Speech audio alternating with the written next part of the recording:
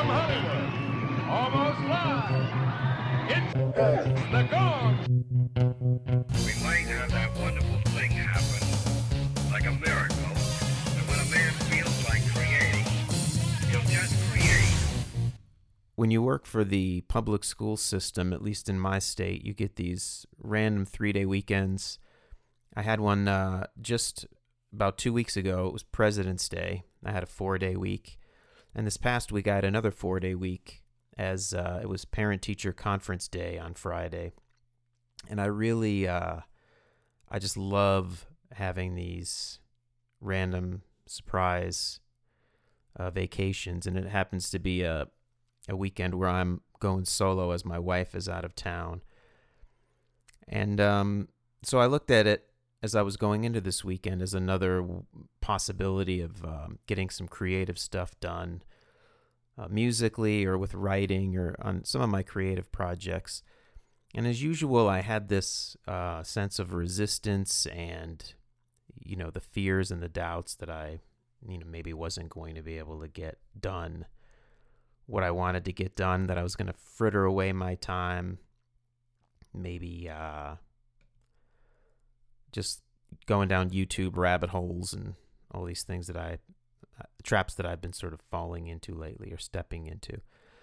But this weekend started a little bit differently, and tragically even. I was in one of my social media rabbit holes, and I don't participate much, especially on Facebook. I just take a brief scan and look at various pictures of nieces and nephews, and I don't interact very much. But I was struck because there's an acquaintance of mine, somebody I really didn't know well. We had both been working office jobs. This is back at least, 10 years or so ago. And we were working these menial office jobs at the UNC, University of North Carolina Business School. She was the front desk person as you came into the building, and I worked on the third floor in an office of the business school as the front desk receptionist up there. And I would frequently come down and be running various errands or taking a break, and I'd pass by the front desk and we would just exchange pleasantries and small talk. And, it was with a wink, knowing that, here we are, two youngish people on the way to something else or somewhere else. We're just trying to survive this 8-to-5 menial job thing that's just a temporary thing. Now, I should say I was youngish. I was in my 30s. I was actually probably 35 at least, a little older than that. And she was much younger than me, she was just in her early 20s. And the thing that struck me on Facebook, and I saw this coming, is she announced at least a year ago that she had some serious form of cancer, and it did not look good, that she was just going to have a matter of months maybe to live. And at the time, I remember that hitting really hard, because this is a young person who's, I believe, only 34 years old or so now. And even though I didn't really know her, I just thought, wow, that sucks, because I had seen on Facebook that she had gotten married and was sort of moving on into her life. And anyway, time went by, and then she just posted announcing that she's in the hospital and is at the end and just has only a matter of days. And it just, I don't know, it hit me at a certain moment. Of course, it's always just tragic when somebody young is passing away, but the fact that she announced it on Facebook and the way that she announced it, she just, with a little bit of pointing out the awkwardness of having to bring up such a thing on Facebook. It just seemed like the most direct way to let everybody know. But she just expressed such gratitude, and just basically said that she was ready and at peace with it. And she felt very privileged that she had such a good life, as short as it was. And I don't know, there was something about the way that she expressed it the moment I read it.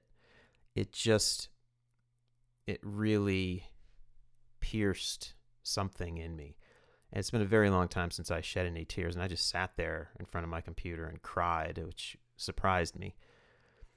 And death just has a way of doing that, but it also just put things in perspective, as these things do.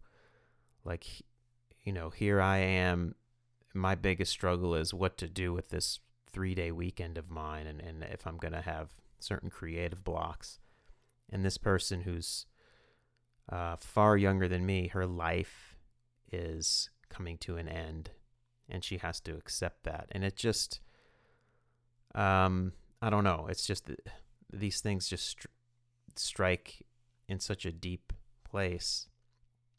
And then, I don't know, something just clicked. I mean, as I woke up yesterday, I was reminded of some various videos that I've seen recently. And the theme of both of them was, to just do it when it comes to creativity. That we all have these ridiculous reasons in our head that keep us from, in one guy's case, doing a YouTube video. He had set it as a New Year's resolution, and then at the beginning of last year, and a whole year went by, and he just never got it done because it was never good enough. He didn't have a good enough camera. He just always had this excuses. Then he finally just sat down and did it, and you could sense the liberation that he felt. Another video was a guy that was just talking about finishing songs, which of course really struck home. That it's just, just go ahead and finish them, even though they're not ready. There's just something about getting it done. And it's been a very long time since I've done any recording, and I have the same excuses in my head, like I'm not ready, it's not good enough. And I think the combination of all these things and of reading what this friend of mine wrote, who was coming to the end of her life, just freed me. I just felt, I don't know. I just felt like the burden of all those excuses, the weight of it all just lifted. And so I did sit down finally, and I just hit record and started working. And this is, of course, I've had this realization over and over again. All the recordings I've ever made, I wasn't ready. The songs weren't ready. The only thing that was different about those times, whether it's songs that I'm happy with and proud of or not, is just I just sat down and did it.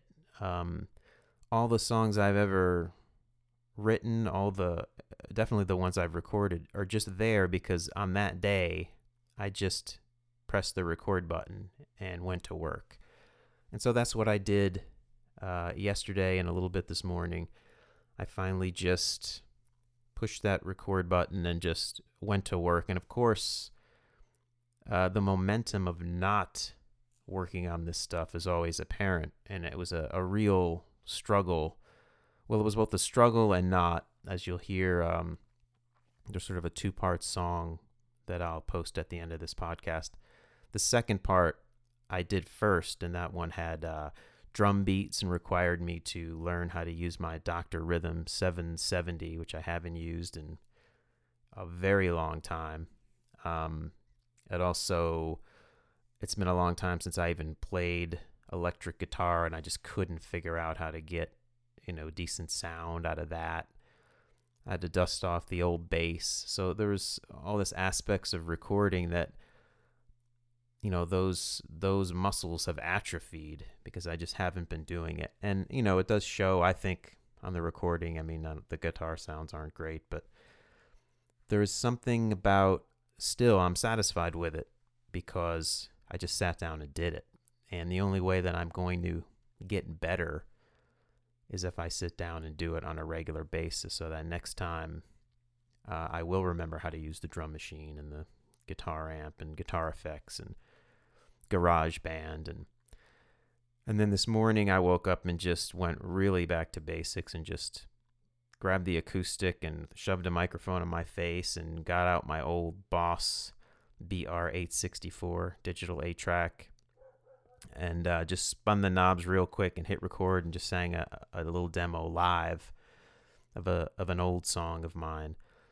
And it's funny because that, in some way, I mean, that literally took 5 minutes, whereas the second part of the recording, that's a little more produced and has different instruments in it, took me all day yesterday. So it's an interesting contrast, and I enjoyed it both, and I just ended up splicing the two recordings one onto the other, and I'm kind of happy with it. I mean, it's definitely a step in the right direction as far as just getting back in there and doing the recording. And it was really only after that I had this sense of gratitude and wanting to dedicate it to my friend. Her name is Brianna. Because all that was like percolating, I think, in my subconscious to, it helped free me. That experience on Friday of reading her post and shedding those tears, I think, really opened me up. So I dedicate this song and this episode to her. And I think I'm just going to leave it at that for today. If you want to interact with me at all, and I'm only saying this because no one ever has, but you can hit me up on Twitter at HeadTheGong. It's probably the best way, or you could leave a comment on the blog, and I'd be happy to answer any of your questions or otherwise engage with you. Otherwise, I'll probably just, like I've mentioned 100 times before, I'm kind of satisfied with being the only listener of my own podcast. I'll listen to this episode, I'm sure, in a few months, and it'll give me some anchoring or some bearing on how to go forward. So either way, I'm good. If there is anyone else listening, I appreciate it, and I will speak to you next time. The flash of light is just ahead of me. The cries of angels fall behind.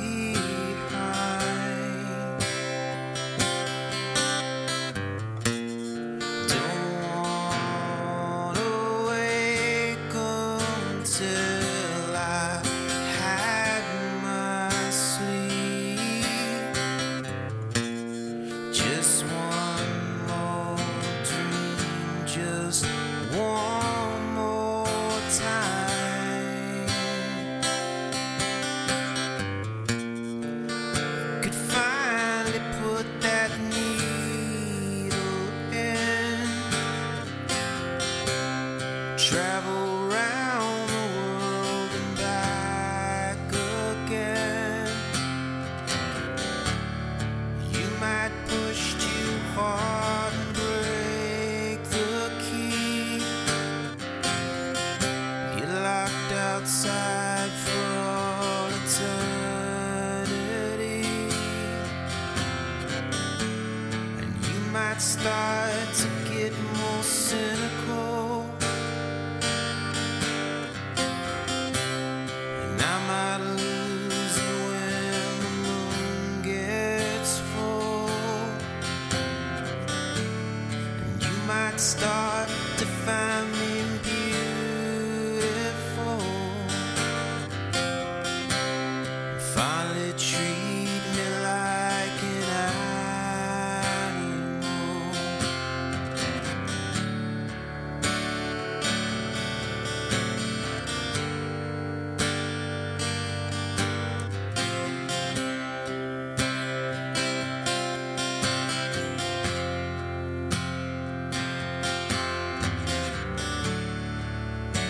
choke on the air that I breathe.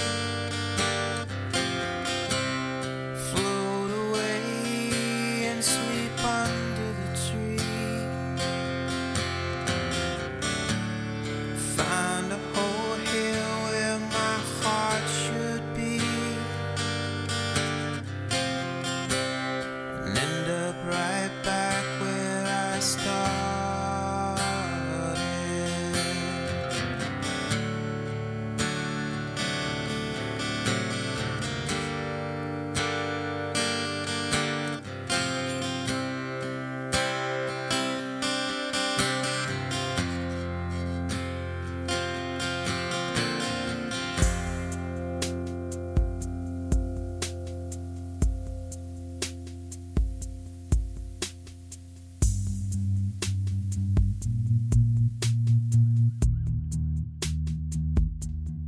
First you go to sleep,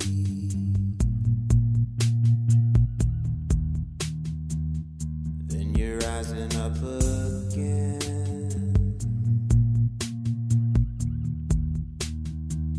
You'll remember in a dream, then you're reaching for your pen.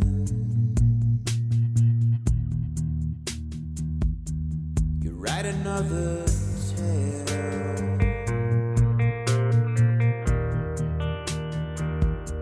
You think another